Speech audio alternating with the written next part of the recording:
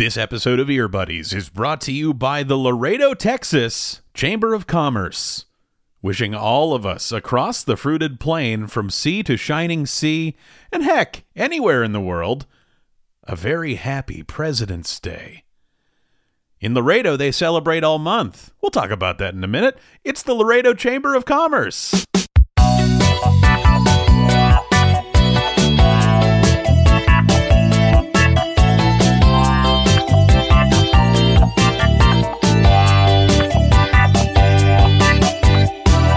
I'm turning up my headphones and just getting into the music. I'm moving sliders up and down on a mixing console. And this is Ear Buddies. This is two real musicians, buddy. We're doing it. We're, actually in the trenches now. Look at this. Well, we just said, yeah, we've got chords coming out of everything. Speakers. Yes.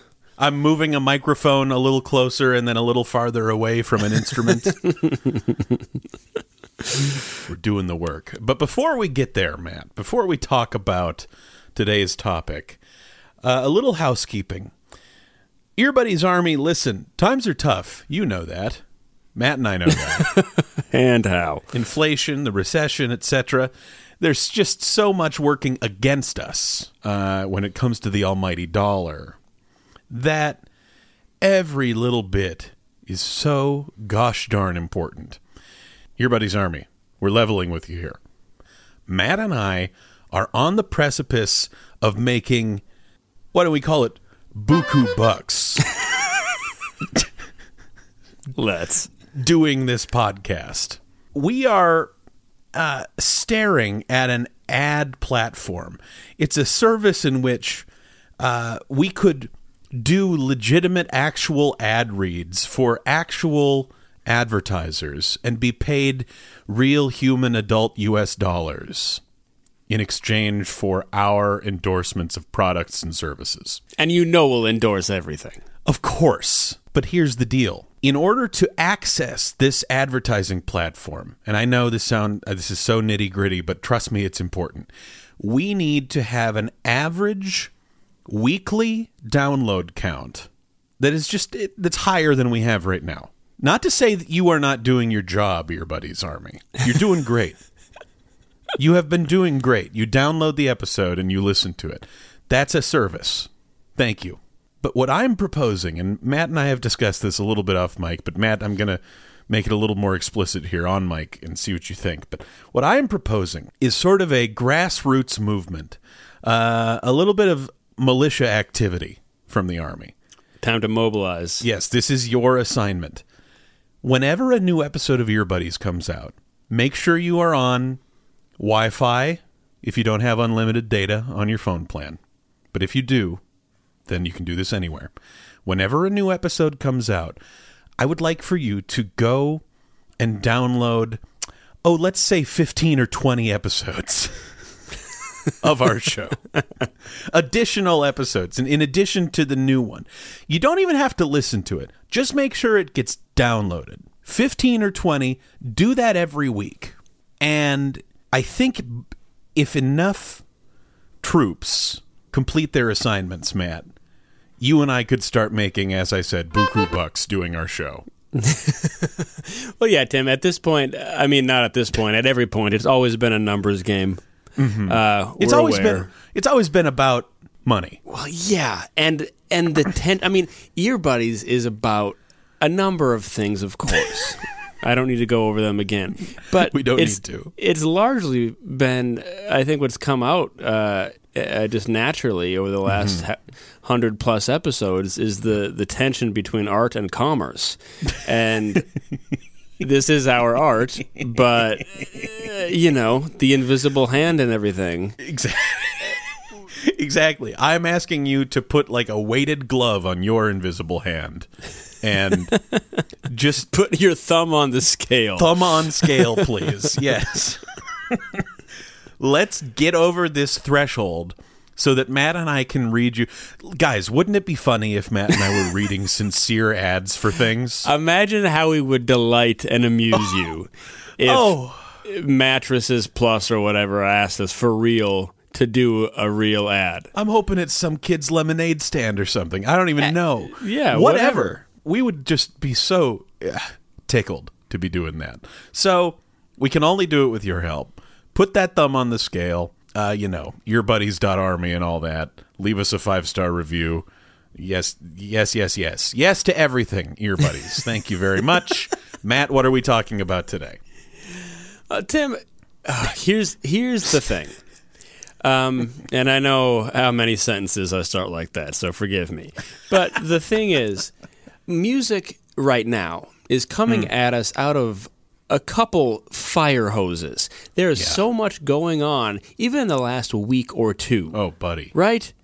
I mean, nonstop. Super Bowl, Beyonce, Taylor Swift, Shakira's releasing something new. Everyone's dropping albums, doing features, talking about it nonstop. It's crazy. Here's the thing. There are only two of us. I mean, we are legion in the army, of course, but Tim, it's you and me, pal. And buddy.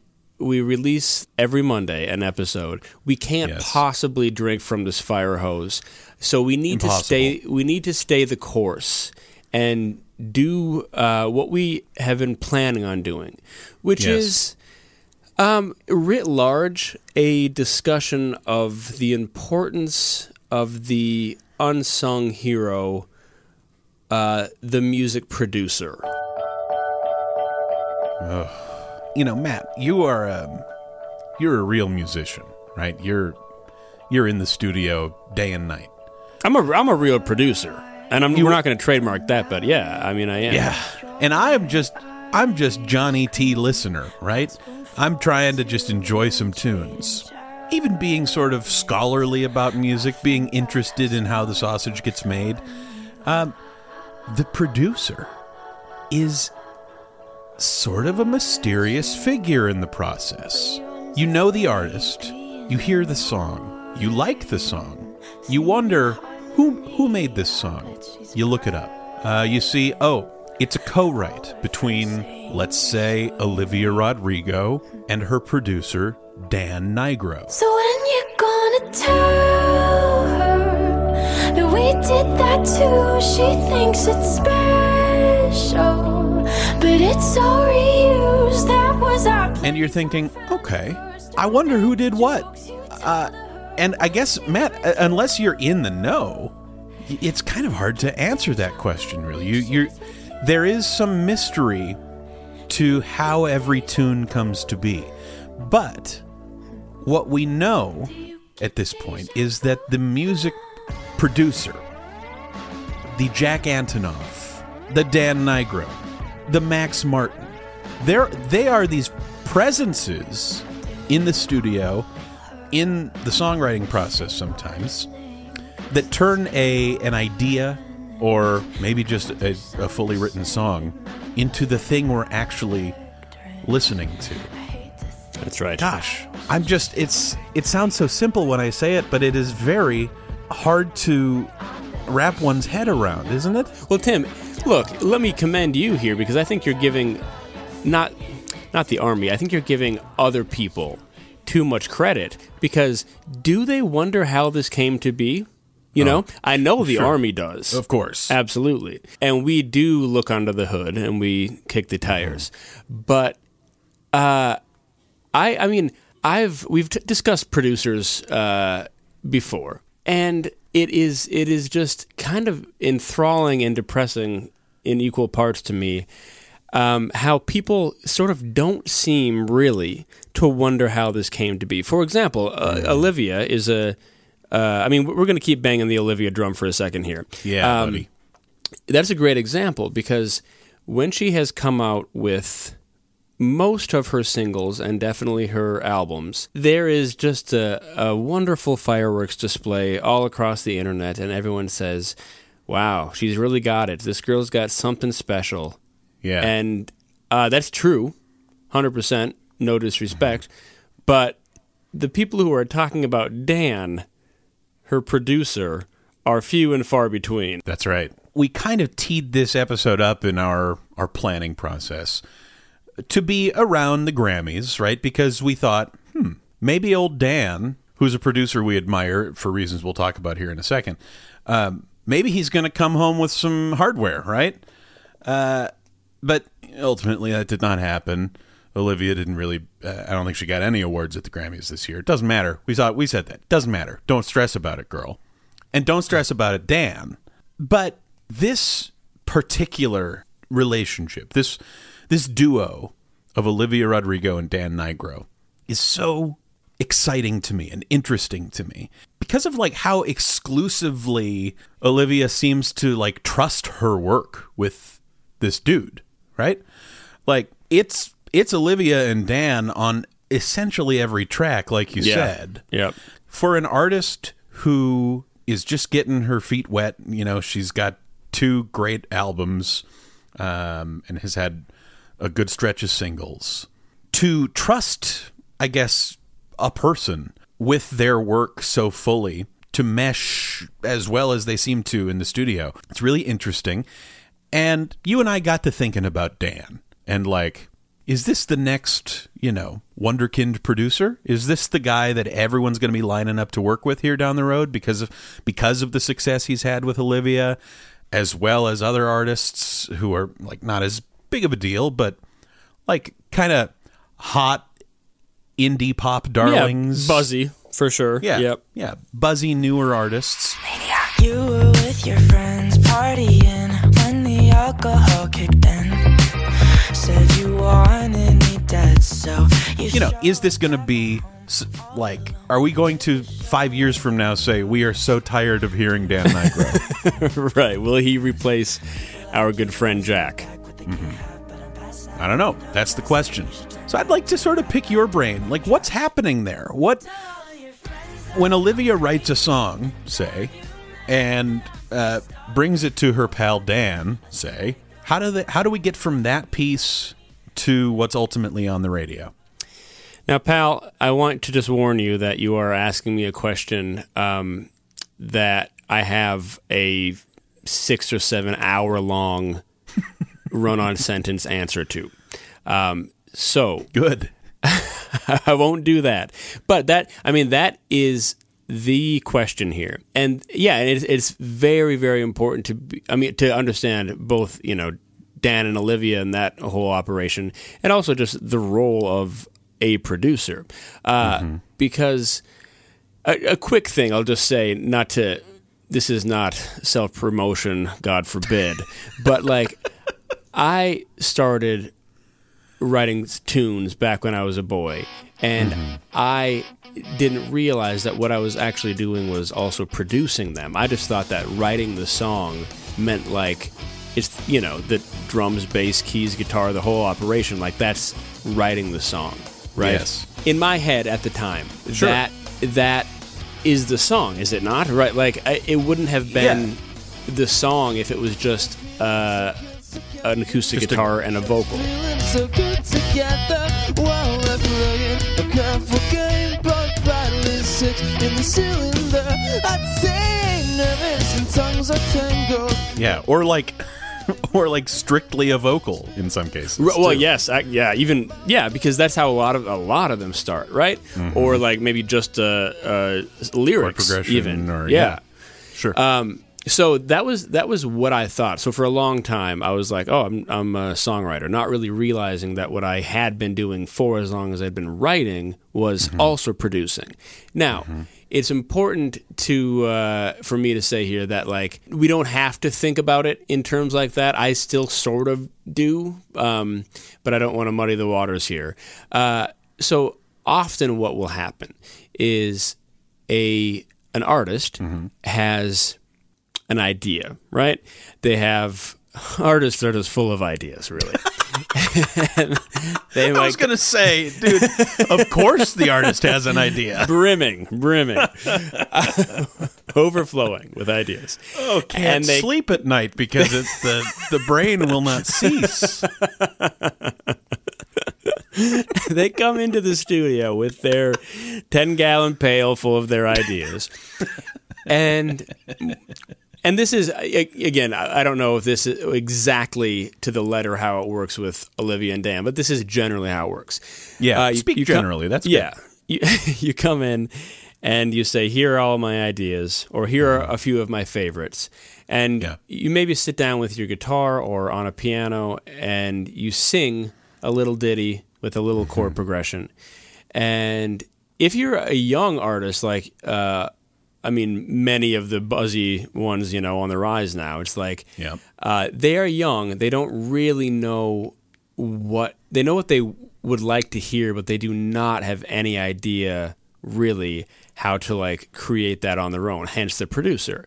Yeah. So they will sing, let's say, a handful of ideas, and a good producer will say, he'll pick out the right one, the best one. He'll say, there's something there.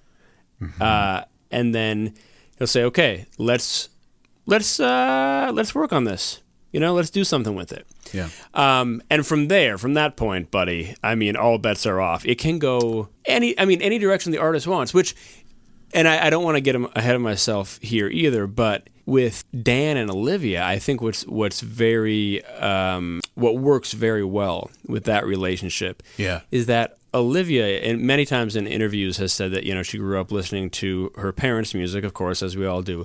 But being however many years younger than the millennials, her parents' music is different than our parents' music was, right? Mm-hmm. It's like Weezer and Bikini Kill and like 90s sort of grunge / alt rock, etc. And Dan used to play in a rock band. He grew up kind of cutting his teeth listening to... As Tall as Lions. Tell me that you could hear it. The taps under the floorboard. Don't say I'm losing it. Maybe you're dead. Yes, that's right. Yeah, and he knew already intimately the kind of vibe that Olivia was going for. And so it just... Sometimes things don't click. Sometimes if you're a rock artist and you get in the room with a country producer, you say, this is not where we want to go, and you find somebody else. But with them, it's like he has so far been able to, take her ideas and realize them in a way that she's very happy with, and I'm sure he is too. Everybody loves it.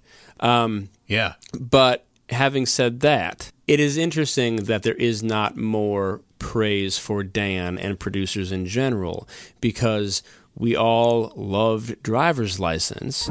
We do. And that could have been, that melody and that chord progression, it could have been a rock song. It could have been one acoustic guitar. It could have been a trap beat, right? It could have been anything. Crying because you weren't around, and you're probably with that blonde girl. Buddy, what's crazy to me is you are right. That chord progression and that melody could have been 100 other things, but that is so... not to blow smoke, my pal, but that's one of those... That's like very hard to imagine for anyone who is not, I guess, deeply musical, maybe. And I guess that's sort of the hurdle one has to jump over, I think, to really get a grip on like the scope and the importance of the work of the producer. That, like you said, buddy, when you're a kid and you're writing a song, this is how I perceive it too, buddy.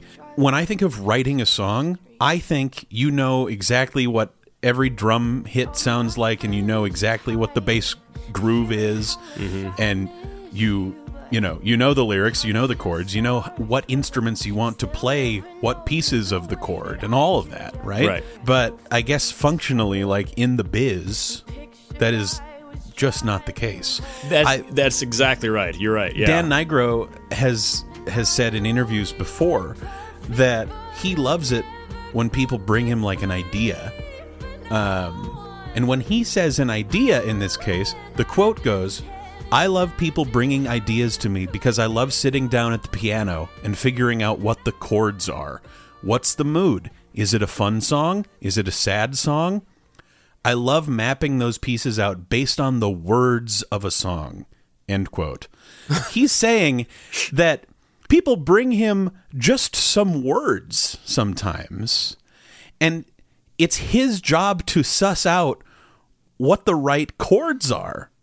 He just takes fragments of sentences and finds the songs in those words.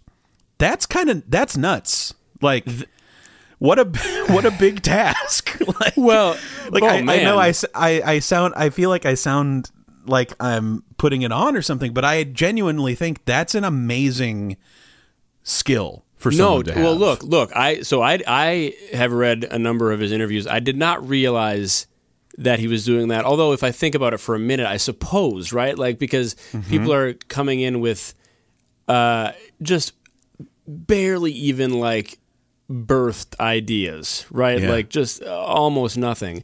And again, like a good producer will know what to do with that, right? And that's for Dan, and I think for a lot of producers, like that is exciting, right? You get because it can go anywhere. The universe is yours at that point, but it is strange. I'll say just once here, because we're allowed to say this because we are real musicians, but it is so weird to me that like you don't have a melody with a chord progression underneath, at least when you come in. Yeah. And again, right, like having known you and your songwriting process for so long, Matt, I'm sure that colors my perception of this whole thing. But I can't imagine you just writing an isolated melody without context underneath it. Like, the chords provide context for a melody. A melody could sound one way and then totally different if you switch from major to minor chords or whatever. Yeah, exactly. It can work over any number of chords. Wild to imagine people just being like, here's a melody. What do you think this should sound like? Can you do anything with this, please? Yeah. And that is man, this bizarre to think about. And like, and I'm not shocked here because I've done quite a bit of stuff like that for other people, but it's so strange because you sort of wonder like, okay, so this is all my job. Right. Okay, look. And sure. I say that just in a kind and gentle way because with Dan, once again we come back to why is he not getting thrown parades? Right? Totally. Like and I say Dan, there are many other examples. Like he's building these things from the ground up, and I don't want to say on his own because it's collaborative, but like he has his bedroom studio in Los Angeles, and like he's playing the guitar, he's playing the bass, he's programming the drums, he's like basically everything you hear, with the exception of Olivia's voice or any of his other artists. Like that's Dan. Like, that's him. Yeah. So part of the reason this is kind of a hard episode to pin down is unless the artist and the producer and the engineer or whoever, like, decides to open it up, the studio is sort of a black box. Like, what goes into it and then what ultimately comes out of it, the process is going to be different for every artist. It's going to be different for every producer. It's going to be different for every song. I mean, I'm sure there are some Rodrigo tunes, for instance, that were pretty fully formed when she brought them to the studio and to work with Dan and get them produced. But then there are others that I'm sure were just little snapshots, little nuggets of ideas that needed to be massaged and flattened out and fed and turned watered. Into yeah, exactly, and turned into what we end up hearing.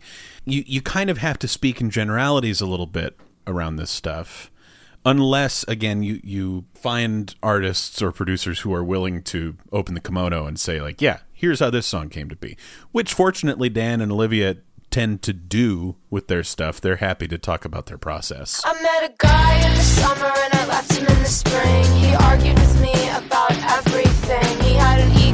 temper and a wandering eye. He said he's 6'2", and I'm like, dude, nice try. Let's talk about like why we think he's so good, though. You know, producers also have like taste. They have tendencies. They have patterns. Boy, and how. And you and I have acknowledged how tired we are, for instance, of Jack Antonoff's patterns and tastes, and certainly the way he works with Taylor. But really, the way he, what's fun, I guess, is what I'm trying to say, is looking at a producer's like stable of artists and finding the commonalities, getting a sense for like, what does this guy do differently that is working so well for you and me? Oh boy, I think to start building the pyramid at the bottom, he has his pop sensibilities are primo. Yeah, very, very good. And that's Yes. at the bottom because it is so broad and so general. What does that mean, et cetera, et cetera. But he's making pop tunes. And that is a hard, he's making good pop tunes. That is a hard thing to do. I can't think of anything more difficult, if I'm being honest. That's at the foundation of it. But, well, he played in As Tall as Lions, which is a rock band, and he grew up listening to a certain kind of music and developing his taste in a certain way. And he brings an edge and sort of like a dirt or a grit or something to definitely Olivia, but also I would say like Chappell Roan, right? Who's she's a buzzy new one, and that stuff is very pop. It's like Marina and the Diamonds, almost Gaga type pop. Very, very Gaga, yeah. But there's still, and so you have that pop sensibility throughout, but it's not clean as a whistle 2010s Katy Perry style Max Martin production, right? There's some really interesting like looser ends or sort of messier elements of it that I really love. I love a trim, clean song with no fat on it, but I love an intentional sort of dust bunny. Totally.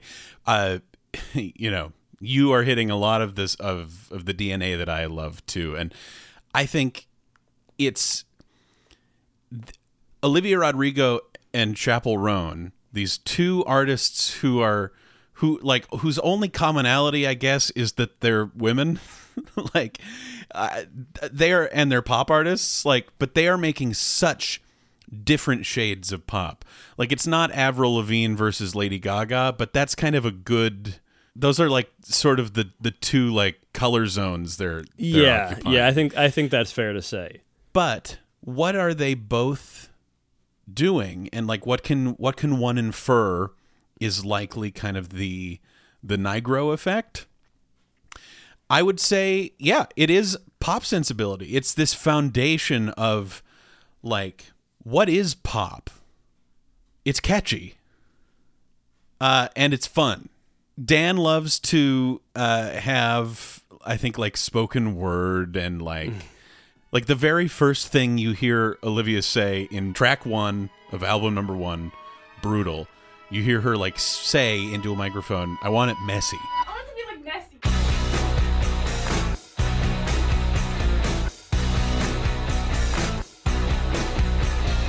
And Chappell Roan is very like almost like stage performer chic. Yeah, it's like Vegas.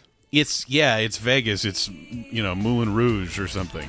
Well, back in my house, I got a California king. Okay, maybe it's a twin bed. It's some roommates. Don't worry, we're cool. There is some shared DNA there. There's vulnerability to both. That it seems like Dan recognizes that making oneself vulnerable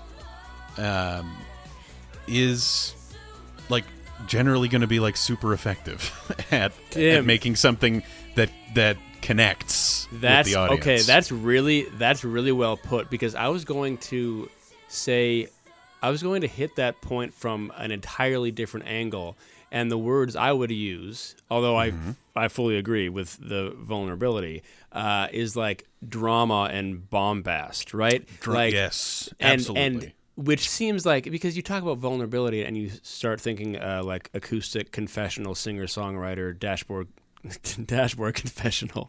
Yeah, right. That's not this. But no, but it's no less vulnerable for that. But the drama of those spoken word phrases, right, and the drama of that mess, and the drama of the burlesque, and the showboating of the Vegas stage with Chapel Roan, is like that all like factors into it. And I think there's like doing that theater kid type of thing is also very, there's a lot of vulnerability in that too, I think.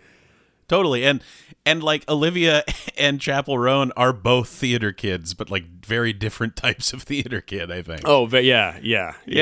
I think it's very cool that, like, I don't know if he's going to take Jack's crown. But I hope there is some sort of a fight. But like, you see, so many women clearly love working with Jack, and more and more women, younger women, love working with Dan. And it's like, okay, so they're both doing something right in that sense, right? Like that's and allowing space for that type of vulnerability. Because another thing I'll just briefly mention is like, collaborating as an artist with a producer is, it's often like, I hate to say this, but it's like a therapy session for a lot of people, right? Sure. It's your art, it's your words, your thoughts, your heart, your soul, your brain, and you're offering this on a silver platter in pieces to somebody else, saying, can you get this how it sounds in my head? Well, and to that end, buddy, like it sort of seems like what Dan is able to do with these artists is, like encourage them to kind of bare their souls in songwriting form, and make sure that comes across in the record. It's not emo, but it's like emotions very much on the surface. Yes. With pretty much every song that he's produced that I'm not a ton of subtlety. That's right. No, and like that's kind of what we want out of music right now. We the culture, for good or ill, like that's what we're getting from Noah Kahan types. It's what we've been getting from Taylor Swift. So, like I've got to think, and I hate to say this, Matt, but there must be. Like trust has to be so important in the studio. To your knowledge, Matt, as an insider, do artists like churn through producers before they find quote unquote the one generally? Often, yeah. Or I mean, you can get lucky right away. Dan, I think he hit up Olivia on Instagram and said we should do something, and it just clicked. There you go. Yep. But you can, and you look, if we look, which we do, which the Army does, you can see sort of how that works, because you can kind of tell when an artist has found the person that they want to be with. Obviously, Taylor found Jack, and she said, "I'm set. I'm good." Yep. Talk to you guys later. For good or for ill, really. And there, once you get to a certain level, I think like on a, I don't want to crack this egg open, but on a Beyonce album, one of those has, I don't know, 40 producers, right? And sure. That's big ticket stuff. But yeah, I think. No, I don't want to. I don't want to break this egg open either. But like, not being a very deep Beyonce listener yet, I plan on changing that. But when you get into those big, pop by committee situations, as you've called it before, Matt, I think you end up with products that, intentionally or not, feel a little colder Like, feel a little more, like, as you said, sort of like not a hair out of place. Everything is just this, like, perfect pop sort of, like, edgeless thing. Like, that's not to... I do not mean this as a dig in any way, but, like, Max Martin generally gives us a lot of that kind of thing, you know? Yeah. And sometimes that's to the artist's preference. Right. But I just sort of think, yeah, the more cooks you get in the kitchen, Yes. the less you're actually reading from a diary, and the more you're getting, you know, something that was workshopped. Buddy, that's exactly right. I think like this is part of the Swedish pop machine that we've discussed. This is because Max Martin himself has become a machine. Yes. And I think like that's absolutely true. For example, with Ariana, right? He's working on that one. Her stuff is pristine. Dude. It is see-through. It is, and that's with her voice and the way that she wants her pop music to sound. That's exactly what she wants. But I fully agree. I think there is, like, Tim, you know what? I hate to say therapy because I don't think that writing ought to be therapy. That is a whole nother Substack. But for you to say, with the trust thing, like, that is hugely important, and you shouldn't shy away from saying it, because trust, like, you can tell somehow, right? If like this relationship, if it bears fruit in that way, and you have to trust the person that you're giving your art to, your big bucket of ideas, to make something happen with it. But I mean, this is rarely the artist's fault because they're not the ones who aren't crediting their producers. But we need to, I think, as a culture, pay more attention to the importance of that. Like the Beatles, we all love the Beatles. Eleanor Rigby, unbelievable song. We've talked about it. We have. The Beatles did not write those string arrangements. George Martin, who was their longtime trusted producer, he arranged those. He brought them to the four lovable lads from Liverpool, and he said, "What do you lads think of this?" And they said, "That's great. Let's do it." They didn't write that, but in our mind, like, that is the song. It's the is Beatles, right? Yeah, that's the Beatles. Oh, yes, this is right. Let's leave it here, Matt. Just to, there's too much. And say, though, that I hope what a person takes from this discussion is that a producer is integral to the creative process. Yes, it could not happen without. And an artist can be one's own producer, as you said, Matt. You know, like you had done for so long in your bedroom.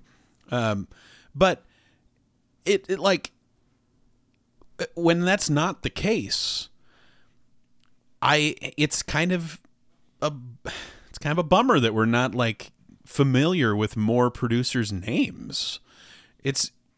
We should be hearing about these people and getting to know their work, get to know their DNA. Like, what properties do they bring to all their music? Yeah.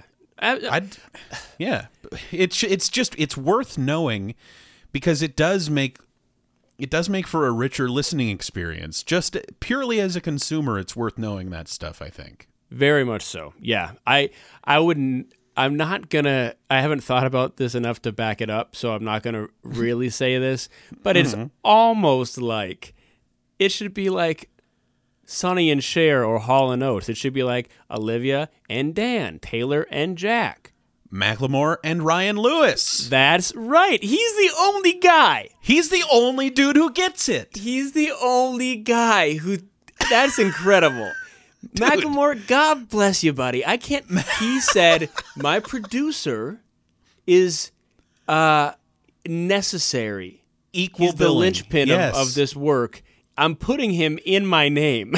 He gets it. Yes. His name really is on the good. record. On the cover of the really record. Really good. That rarely happens.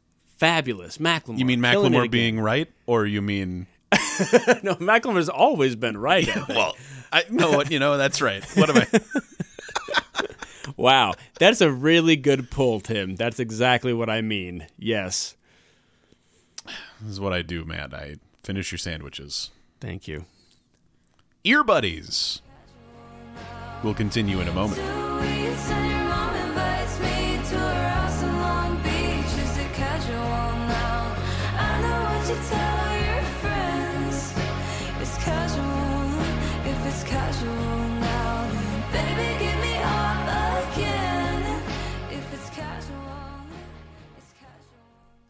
This episode of Ear Buddies is brought to you by President's Day.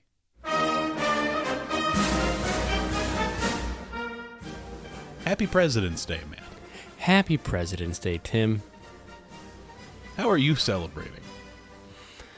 Well, Tim, if nothing else, am a believer in the American experiment. I think I've made that clear. Well, anyone in the Ear Buddies Army knows that at this point. And I feel like I celebrate President's Day sort of every day.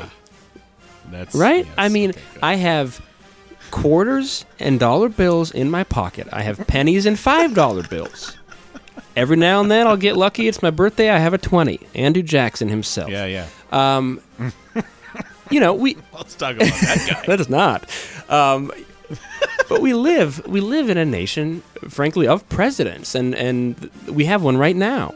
And Yeah, and well, we sure do. And to your point, Matt, the ghosts of these guys. And I say Because guys it's guys. because, well, hey, listen. At this juncture, it is all guys. not our fault.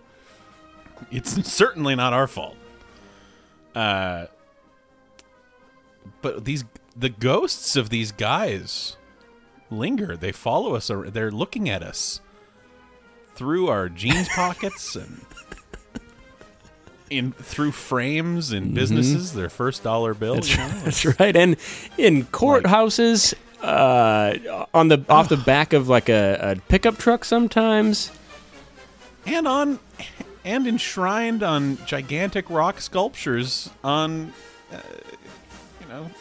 disputed land. That's exactly right. That's America. They're everywhere, these guys. So how can one not celebrate President's Day every day? Even if you're not rolling out the red carpet, having a parade every single day, eating some cherry pie or whatever. You are at the very least, in dialogue with these fellows. Absolutely. History is a dialogue between the living and the dead, and I'm chatting with these dudes nonstop, night and day.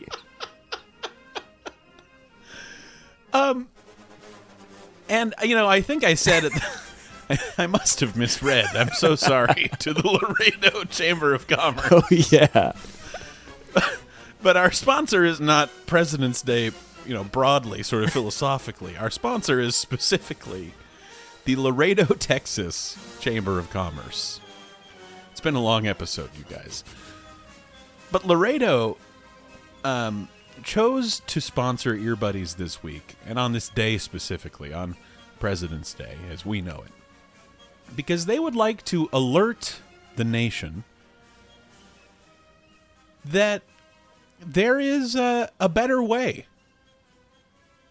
Matt, I mean, you and I have got this on lock. We're celebrating. Yeah, all this the is time. We're this in is more of an constant- ad read for other people. Yeah, in dialogue, Right. etc. Yes, but Laredo, did you know this, Matt? Laredo, Texas celebrates a full month of President's Day activities. What? I mean, It is what we refer to in Laredo as the Washington's Birthday Celebration, the WBCA. Don't know what the A is there, but don't worry about it. every February Yes. for a month they close the streets. Essentially. You're kidding me. I mean, that's amazing. That's how it ought to be done, if not longer. But I didn't realize the civic religion was that strong in Laredo. Tell me more, please. Buddy, 400,000 attendees annually in Laredo just to celebrate old George and Martha and the crew. They throw, 2 parades, a Society of Martha Washington colonial pageant and ball, Delightful. a Princess Pocahontas pageant and ball. Do you want to That talk about could that be in a detail little- with me? Okay. No. It's a real maybe. 2 Yeah. parades, a carnival, an air show, fireworks, and live concerts, and a citywide prom, during which many of the Laredo elite dress in colonial attire. Oh, boy. It gets worse, Matt. I'm sorry. It gets Excuse me. better. It gets better. Each year, a prominent Laredo man and woman play the roles of George and Martha Washington. What is going? And I believe they just strut about town, shaking hands, kissing babies, saying, "Hey, it's me, George. You might know me as, Kevin, who owns the car dealership down the road. But this month, I would prefer The whole you month, refer I'm not to me taking as off this George." wig or these wooden teeth. I'm George. Wow, Tim, I was not familiar with Laredo's game here. Did Thomas Jefferson found Laredo, Texas? Why the love here? Why the admiration? Well, why not the love and admiration? I guess that's what yeah. we're saying here. There's nothing unique, nothing separates Laredo from any other town on Route 66 or wherever. It's just It's a group of people who understand what matters in life. It does sound like that. That is so, Tim. America is not in good shape right now. No. And how? But to know that there is an oasis, a bastion of true patriots who are spending, I assume, millions from the city budget to it seems that way. make this happen for a month out of every calendar year, just for the love of the game, for the love of the presidents, the old boys. Matt, how do we say? It's not quite this, but 1 out of every 12 days on a calendar year in Laredo, Texas, is spent in celebration. Yes, it's set aside for the sacred, the cherry pie and the baseball of it all, right? That's wow. And I'm sure, wow, that I wish this had been more. I wish this was more publicized because Tim, I've been saying since I've known you that President's Day ought to be. It ought to be like Christmas for an American. It ought to be more exciting, right? Absolutely. Because you have been saying I have been saying that. So to know that there is one group of true, pure Americans still putting in the time and the effort and the money, that warms the cockles. It really does. Right. And so what the Laredo Chamber would like to offer to all of us. Sure, yes. They're saying, listen. Washington's birthday celebration this started in 1898, Matt. And we're not expecting every municipality in the nation to somehow throw a month-long festival, do the whole pageant and ball thing and 2 parades, air show, fireworks, carnival, concerts, etc. 400,000 attendees. You start small, you do what you can with what you have where you are. That's Theodore Roosevelt. And how? And you acknowledge that the piddly way you are celebrating Washington's birthday, President's Day, it's insufficient. Open your heart to that. Admit it. It's okay. You're not alone. Millions of Americans have the same deficiencies. We all fall short. Even in Laredo, everyone's fallen short. All we can do is strive to be better. That's what George did. It's what Martha did. It's what every one of those guys did as president. They tried to be a little bit better. And that's what you can do. Instead of acknowledging it with a song or a prayer like you do now, call a friend. Tell them the story of President's Day. Not everyone knows the story. Yes. The real story. Not this commercial No, nonsense. the real heart, soul, grit of it all. The reason for That's season. right. Yes, there is so much you can do to raise awareness. I mean, cross the Delaware. buy a powdered wig. Yes. Don't chop down a cherry tree. Don't, yes. Or do, but admit it. Stop lying. Some examples. There are more, but those are some. Those are just some, right. So do yourself this civic favor. Your nation will thank you, and chances are your community and your neighborhood will thank you as well, because what you will be doing is growing awareness and love in your own heart. Laredo's Chamber of Commerce asks you to not ask what your country can do for you, but etc. It's the Laredo Chamber of Commerce.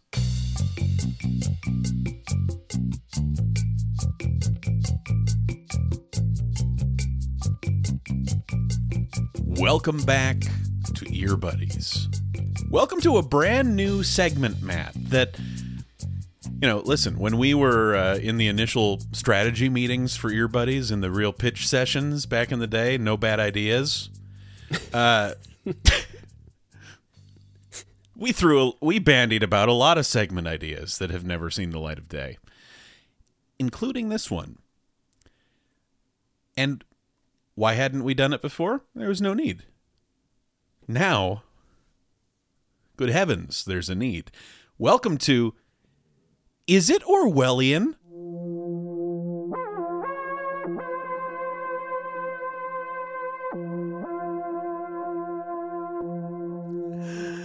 Tim, I'm so glad we're doing this one. It's been on my heart for quite some time. Mm-hmm. Not just because the title is so snappy. But largely, it helps. It helps. It helps. Matt, the big game. You were there. I was there, front row.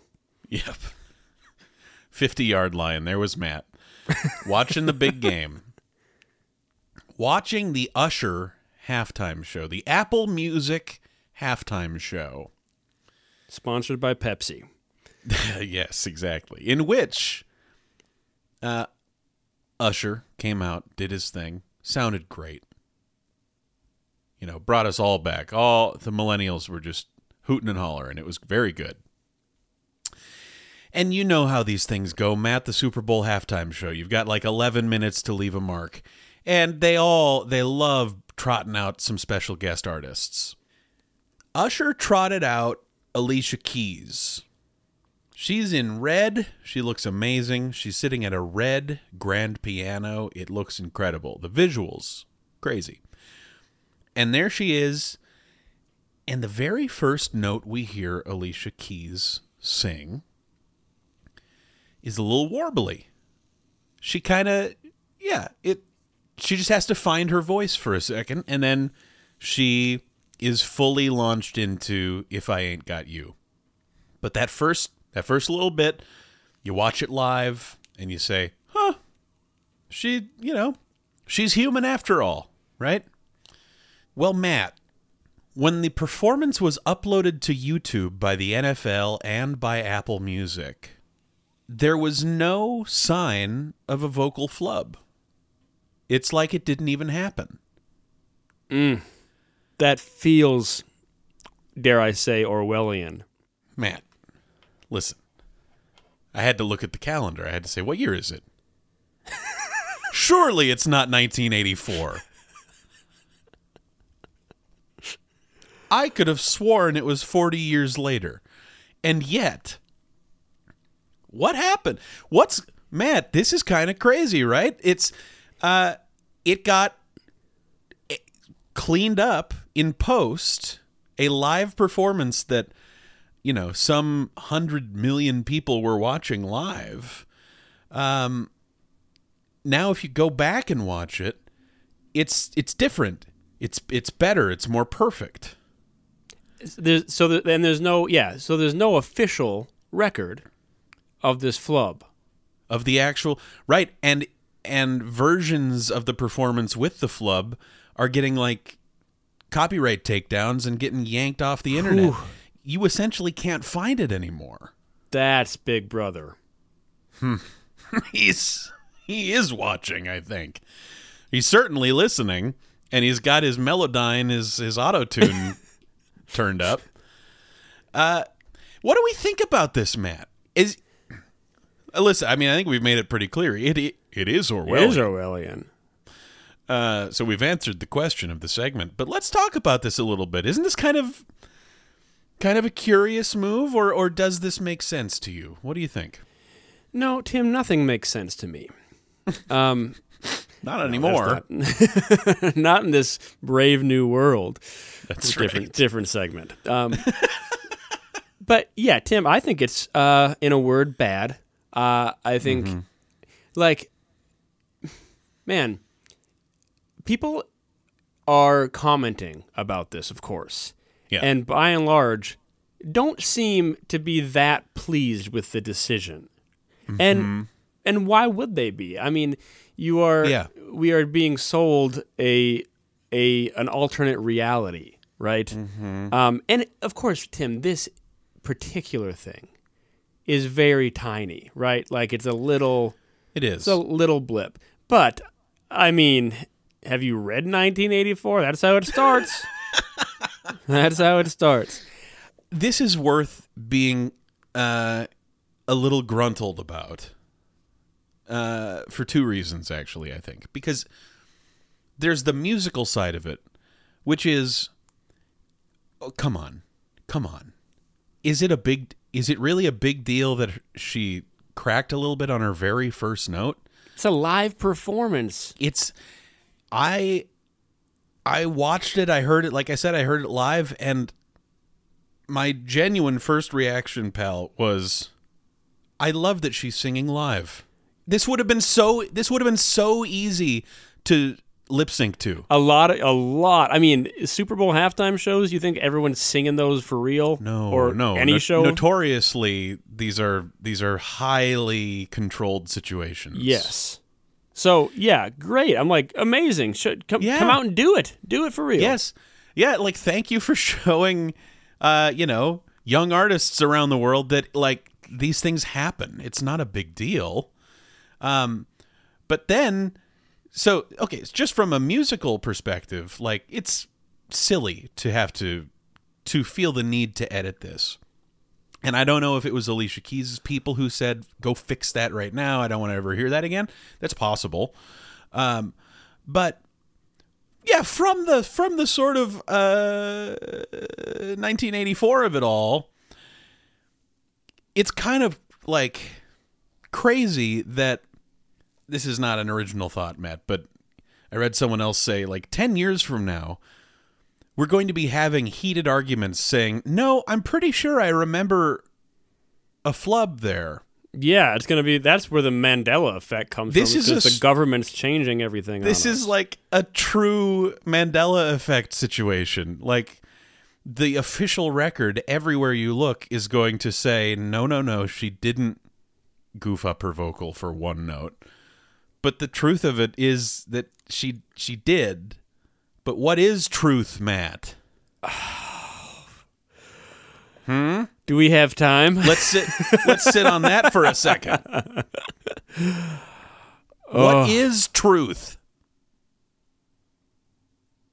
Exactly. Hard to say. Oh, man. This is Orwellian. This is biblical. It's goofy is what it is. It's just sort of a goofy thing to do if you're the NFL, if you're Apple Music. It's not a big deal. Man, I love Big Brother.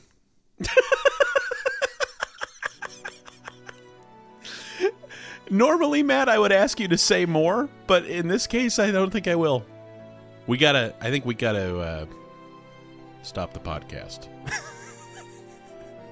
For now. Yeah, the big... Yeah. Big Brother's listening to our show right now, and he does not like what he hears. Talk to you later, buddy. Talk to you later, pal.